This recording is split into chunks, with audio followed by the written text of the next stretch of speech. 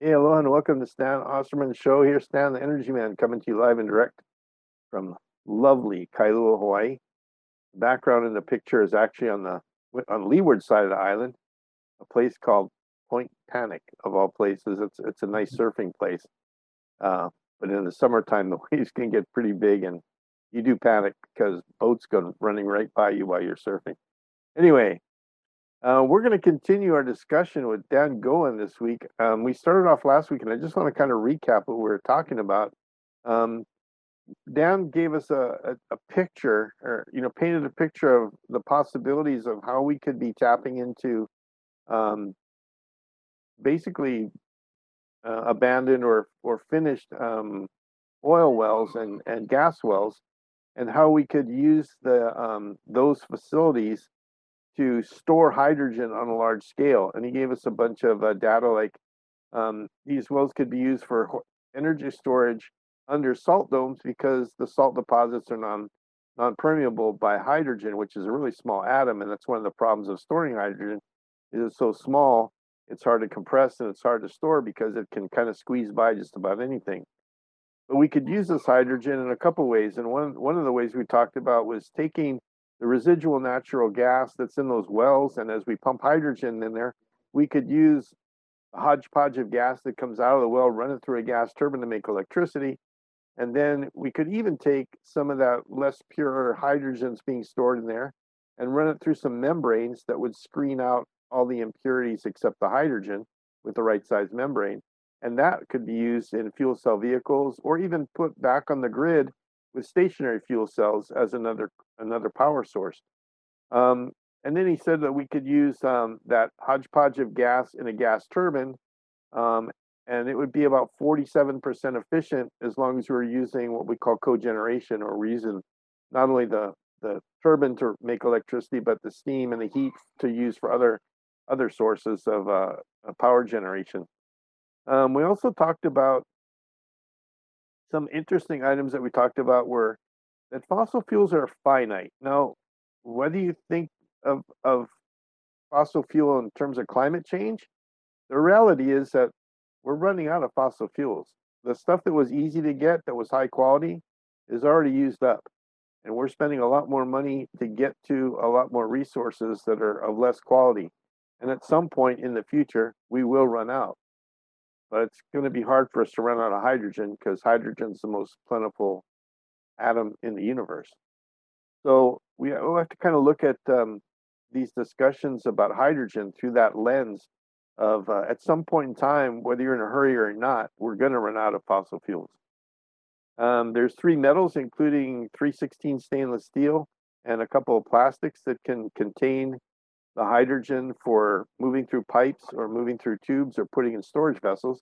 And I hope we can talk a little bit more about that.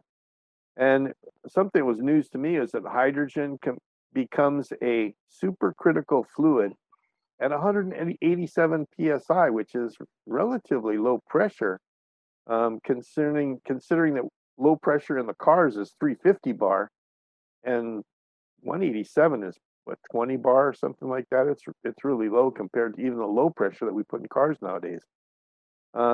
We also talked about something that I think is really important, and that's that wind power is currently getting very, very efficient and very, very cheap in terms of generating electricity. And if we take that electricity, Dan told us that we could actually produce hydrogen for as little as 68 cents per a kilogram of hydrogen. To give you what we call a gallon of gas equivalent number, that would mean gasoline at 35 or 34 cents a gallon. So think about if you had a fuel cell car and you could get your hydrogen for 68 cents a kilogram, you'd actually be getting essentially 34 cents a gallon gasoline for your car. Um, the high end of 4 cents a kilowatt hour for your electricity coming off the wind turbines, which is what I was told. If you just built a purpose-built wind field, you could sell the electricity for 4 cents a kilowatt hour. That would give you a $2.60 $2.60 for a kilogram of hydrogen, which again would be $1.30 of gallon of gas equivalent. So even in a case we can do right now, you could be making the gallon of gas equivalent $1.30 instead of the $3 or $4 that California and Hawaii are looking at right now. We also learned that there's some new technologies to compress hydrogen more efficiently. And I'd really like to learn more about that from Dan, because he was talking pressures up in the tens of thousands of pounds per square inch. So Dan, I don't know if you want to add anything to that, but that's kind of a recap from last week. And we're going to kind of roll into more of the discussion. But if there's something you want to recap from last week as well, Well, pile on. I mean, when we talked about the metals you were talking about, they're actually metal alloy families, entire families that are impervious to hydrogen. Metals, Okay. metal, family metals. That's right. So it's not just three alloys. There's a lot of metals that are actually compatible with hydrogen.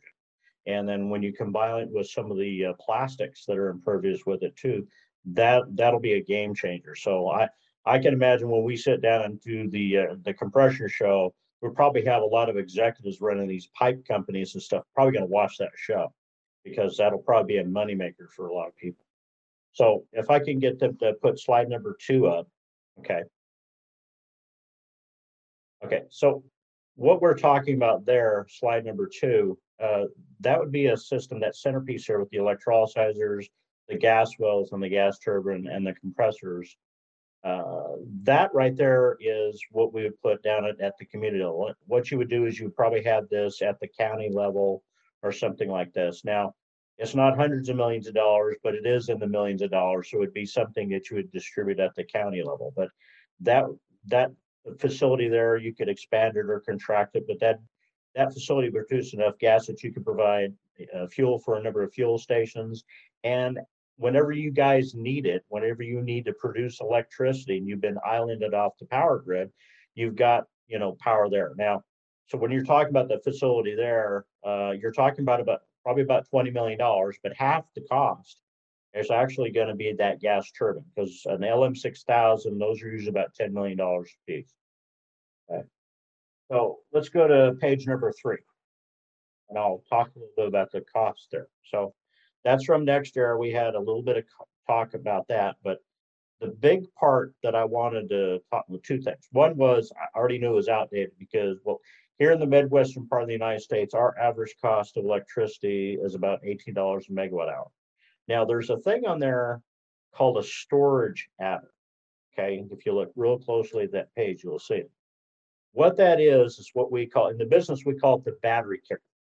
Okay, and it's usually between $5 and $10. And what that is that's when the wind's not blowing, they make up the power for someplace else. So I chip in a little bit of money. The NextEra, they find power from a solar or a gas turbine or nuclear, wherever you get the power to make up that. Now, I can opt to go without that adder, to say, okay, when the wind's not blowing, shut my electrolyzer off. It just so happens I'm running electrolyzer, and that's one of the devices you can turn it on like a light switch. Turn it on, turn it off, and it doesn't really matter, because you turn it on, I produce gas. You turn it off, I don't produce gas. What triggers your compressor, or the compressor system, is the pressure from the electrolyzer. So the point is, I've got infrastructure that can be dynamically turned on and off. That's what we call dynamic load, okay, in the business. So if you want to know what one of the things that the guys at the ISO, the Independent Systems Operator that runs the power grid, that they would love to have, is dynamic load they can turn off. When there's a lot of load in the system, everybody's using the air conditioner, hey, turn that dynamic load off. It helps them out a lot balancing the grid. So they would kind of like us to make hydrogen, to be quite honest, to help them out. Okay, can I get, let's see, page number 4, please. Okay. Okay, so where did this idea come from? Notice I got here, transport electrons, not fuel. So on that picture down there, you'll see this square down there that's sort of like down there in yellow. There's a power plant down in southern India called Petersburg Power Plant. They originally built that in '67. They've been adding generating units all the way up to 1986. But basically what they did is they built the power plant on top of a coal mine, because the utility company, Indianapolis Power and Light, decided that it was cheaper to transport electrons and not coal. Okay. Now, so all those red dots you see, those coal-fired power plants, some of those orange dots, those are the power plants we've converted over to gas turbines. So unfortunately, the coal is running out, and I know that sooner or later that Petersburg power plant is going to be turned over to natural gas. And I'm going to lead that into the next one we've got right here. I kind of go to page number 5, please. Okay. So that's the gas field down in southern Indiana, down around between Evansville and Petersburg. That's the latest data. I pulled that out Monday. Now that picture has the red, those are actually oil wells. There's actually pumper jacks pumping oil out of the ground. There's not many of them. There aren't many depleted wells out there. A lot of those wells, if you look at that underlying thing right there, this is gas storage. We store a lot of gas down in southern Indiana, down in that area. We pump that gas up from Texas. Okay, now I'm going to talk, the next slide, I'm going to talk about a situation, and it's leading up to what's going on right now. It's causing prices to be unstable in the gas markets throughout the United States, right? You might be hearing about that, especially in the next couple months. So can we go to page number 6, please? Okay, so that's the gas grid throughout the United States with all those pumping stations. Remember we talked about that first meeting we did, and I said we're consuming 30% of the gas in that pipeline, just powering the pump stations. Okay, so in the past, what we would do is we would pump gas from Texas all the way up here, and we'd store up here in our gas field up here. And that way, when the hurricanes hit in the fall down in Texas and it takes out all the infrastructure, we would actually pump gas back down there to keep everybody supplied with natural gas. But this year, what happened was we had some freak storms in the springtime, and it took out the infrastructure down in Texas. So we haven't stored enough gas up here. And right now, we've had a hurricane go through, and it took a lot of the infrastructure down in Texas and down in Louisiana offline. So this winter, we're going to go into a gas shortage. Now, that's going to turn into an interesting opportunity for hydrogen, and it's going to cause what we call price parity. Well, let me explain how this is worked. What we're talking about is a BTU to BTU comparison between natural gas and hydrogen. I thought I'd never see this, but that's what's happening. So what happens is whenever natural gas between $5 and $10 per million BTUs, that's comparable to hydrogen that's being produced by electricity, where we're purchasing electricity at the power grid between $10 a megawatt hour and $20 a megawatt hour. And so understand that 1 pound of hydrogen is equal to 2.5 pounds of natural gas.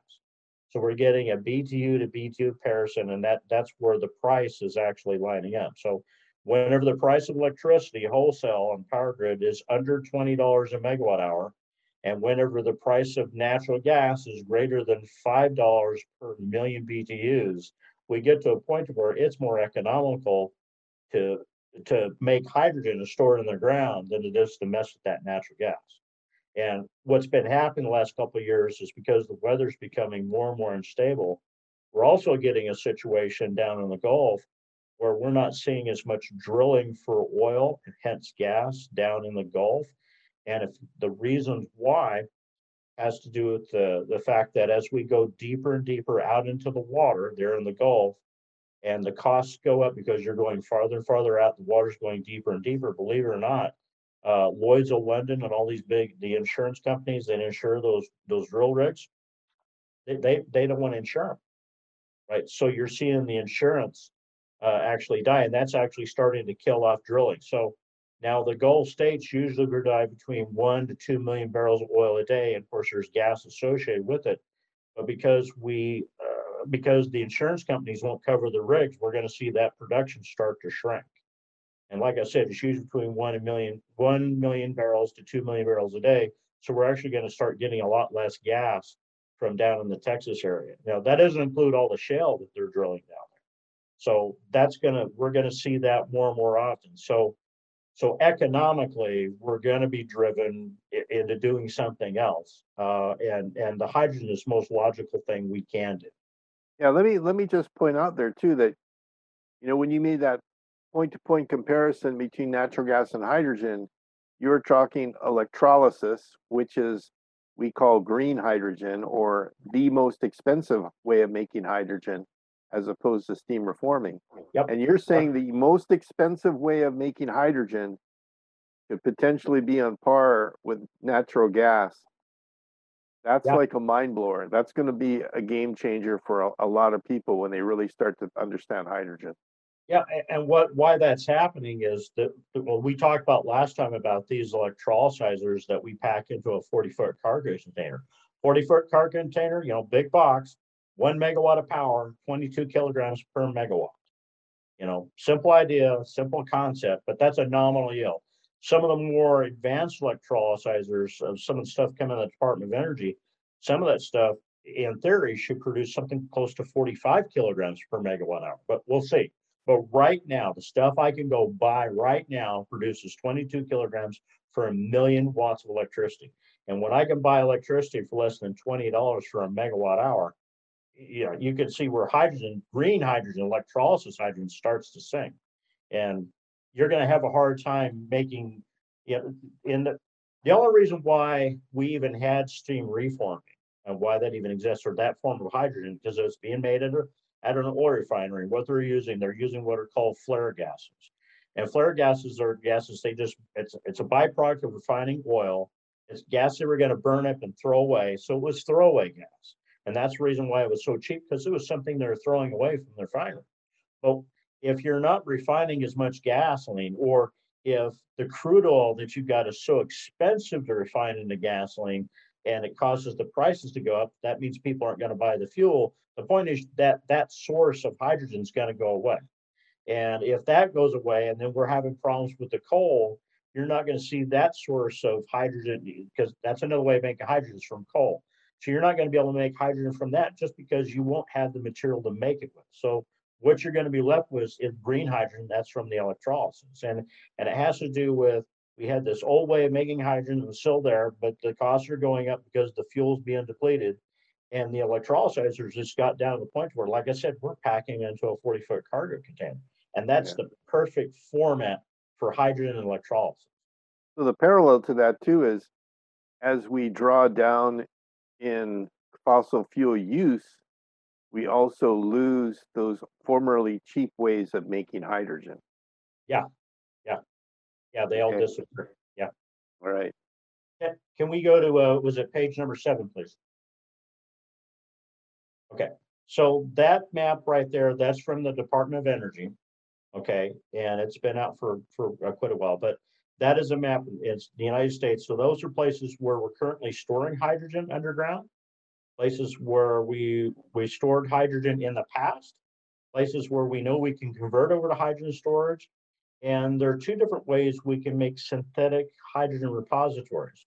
The light blue areas you see right there, those are salt deposits. So there's a salt deposit down around the Tampa Bay area that I would love to turn into a giant hydrogen repository. Drill down underneath that salt, frack the rock underneath that salt, and build a giant hydrogen repository right at the tip of the state of Florida. Okay.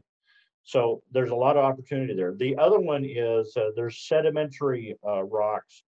There's a type of rock called dolomite, which is a very dense form of limestone. And what happens is, when that limestone is saturated with rock salt, it's one of those materials that's impervious to hydrogen. Now, you can drill down 10,000 feet horizontally, drill the rock, frack it, make a hydrogen repository. It's not as robust as the salt. So it kind of depends on what areas we try, because there might be some areas where we can make this work and other areas where we can't.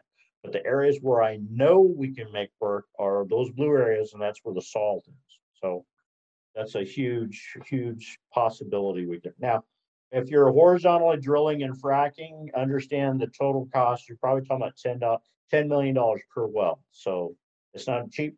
The good news about that process, once you drill it, it'll always be there. Okay. But if you drill one in one of those sedimentary areas and it doesn't work out, that might be a $10 million loss. So there's a risk there with trying to make something like this work. Okay, so page number 8, please. Page number 8, there we go. Okay, so what's in that there, that's the northern part of Indiana. Down there you see a box down that's like yellow with a red box, okay, around it.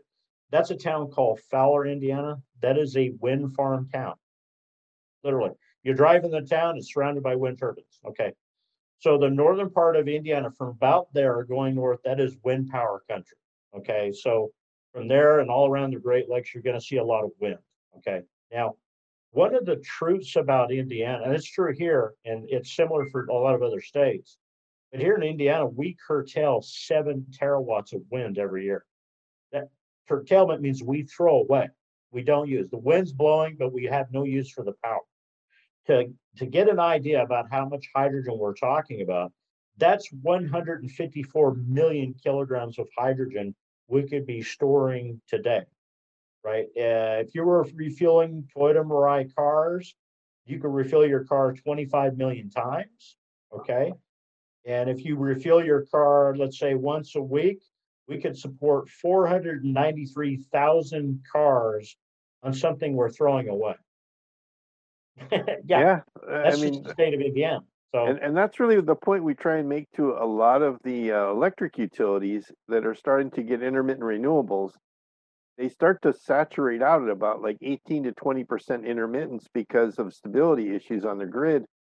And what the point you made earlier, the electrolyzer can be turned off and turned on and turned off and turned on. It can be a load or it can be shut off. And it's like you put those two together, you got curtailed power from utilities that's being wasted. And so you turn your electrolyzers on and they make hydrogen and store all the hydrogen for later in the day or at night and or down the road. And the prices, you're like, it's efficient. You're using that curtailed power to make all this hydrogen, which has a value to it that we're not doing right now. yeah, here's the benefit here. So, and I've said this before to everybody. So I'm the guy that designed the system here at Mid-Continent ISO, designed the computer system. And so the ISO, we have our own intranet. And so I know how to interface those electrolysers into that computer system. I can't say that about other ISOs, but I know MISO. I know exactly how to build the interface on those electrolysers directly into the computer system up there at MISO. So you could do this in real time at the speed of light because here at MISO, we use a dark fiber intranet to control all the different systems. So it's not just doable, it can be done in real time. In fact, I can tell you, we have load out there that we dynamically control right now. Yeah, right. So for example, there's certain manufacturers that we turn on and off dynamically when we have to curtail power. Certain places that do like rolled steel and places like that, we dynamically turn the power. Concrete, any place that makes concrete, we dynamically turn that power off when we've got too much load on their grid and we have to dynamically. So we're not doing anything we're not doing already is what I'm getting. If I can go to page number 9, please. Yeah, even Hawaiian Electric, they designed a thing called the smart grid. And what it really does is it allows the electric company to turn off each individual residential inverter. It's like, well, if you can turn off, a couple thousand individual residential inverters, you can certainly turn off a couple electrolyzers. It'd be a whole lot easier to program that into your system. So, okay. Yeah. So if we can go to slide number 9, please. Okay, and that's the last slide I've got. And that's just wind power throughout the United States.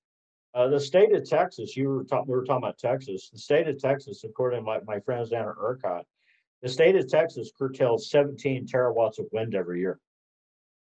17 terawatts. That's a huge amount of wind. And and the only place we really haven't got really good, I don't know why.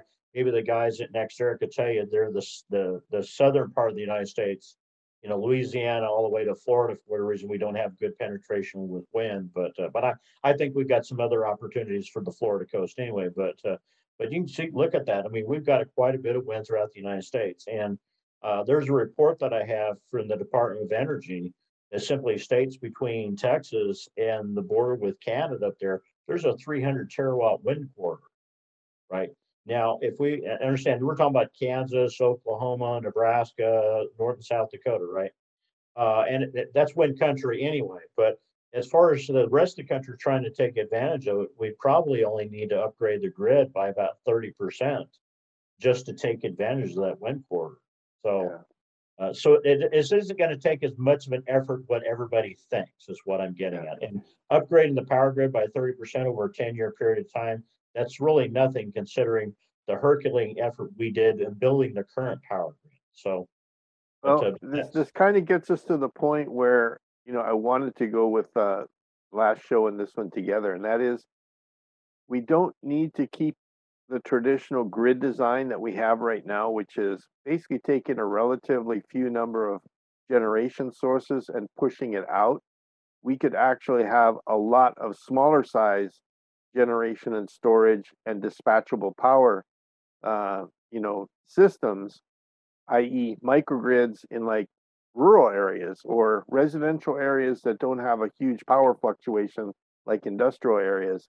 And we could more efficiently use power in those areas because we're not pushing that electricity through long power lines at high voltages and stuff. So I have a quote, I used to have to do Covey stuff. If you're a business guy, we're always at gunpoint held to do Covey studies.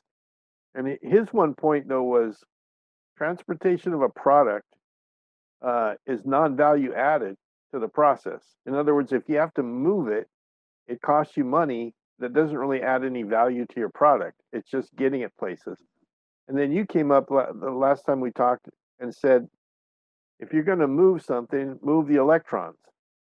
And that makes sense to me because electrons don't weigh a whole lot. They don't take up a whole lot of space. It's easy to push them through a wire or to push them through a pipeline if it's hydrogen, and you're using basically the electrons. But can you expand a little bit on that concept? Well, I mean, the idea is simple. I mean, electrons weigh nothing and hydrogen is a close second. So what you want to do is you could you could purchase the power across the power grid using that energy system in the markets and purchase the power. And if we've got wind or solar or whatever it is that we've got out there producing power, geothermal, maybe nuclear power, I don't know. We'll see. Maybe we'll get fusion working, who knows? But the point is when there's power out there available, you purchase it inexpensively. And there's times here when you can do that and you turn that into hydrogen and you store it locally. So you purchase it across the grid, you produce it, store it, and consume it locally, and not and try to reduce your transportation of it. One of the things that I kind of cringe at when I look at California, even Hawaii, about the truck you guys got, you're putting hydrogen in these big cylinders or a big tank, whatever, and you're hauling that thing around. I'm like, well, you're losing so much how much energy and cost it's just sunk. Just you're trying to transport a compressed gas when all you really need is that power grid and just move the electrons rather than mess with that truck trying to ship around that thing. Yeah, and that's one of the things killing the fossil fuel business, all that cost of transportation. Yeah, and it's a two-edged sword though. And my point would be we should be making that electricity locally and making the hydrogen locally and not having to truck it around versus even putting up power lines, which for us, we have a hurricane about every 5-10 years, and it wipes out a whole bunch of power lines that take a week or so to get back online. And that means people go without power and refrigeration and ice, and hospitals get stuck and water pumping stops.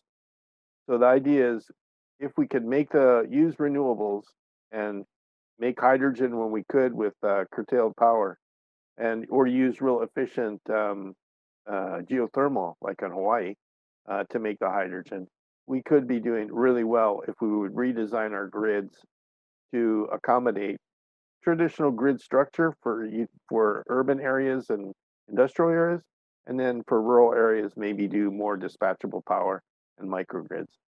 So I know one of the things I talked with you about in Hawaii. For Hawaii, I'm not really a big fan of things like wind power for Hawaii because, like I said, you got a real estate challenge. But I think one of the better ideas out there is sea turbines. So it's those underwater turbines, not the ones that take advantage of waves, but these are turbines that you sink like 100 or 200 meters underneath the water and take advantage of those deep ocean currents, which you've got around the Hawaiian Islands. And the concept's really simple. You just take a wind turbine, you chop it down, you anchor it down to the bottom of the ocean, and it takes advantage of those deep sea currents. And that whole technology, I think, is just it's going to be an incredible thing. And for Hawaii, I mean, the latest reports I got, you guys could be producing about 80 terawatts of sea turbine power. 80 terawatts. I don't think you guys will ever use that much power. I don't think Yeah.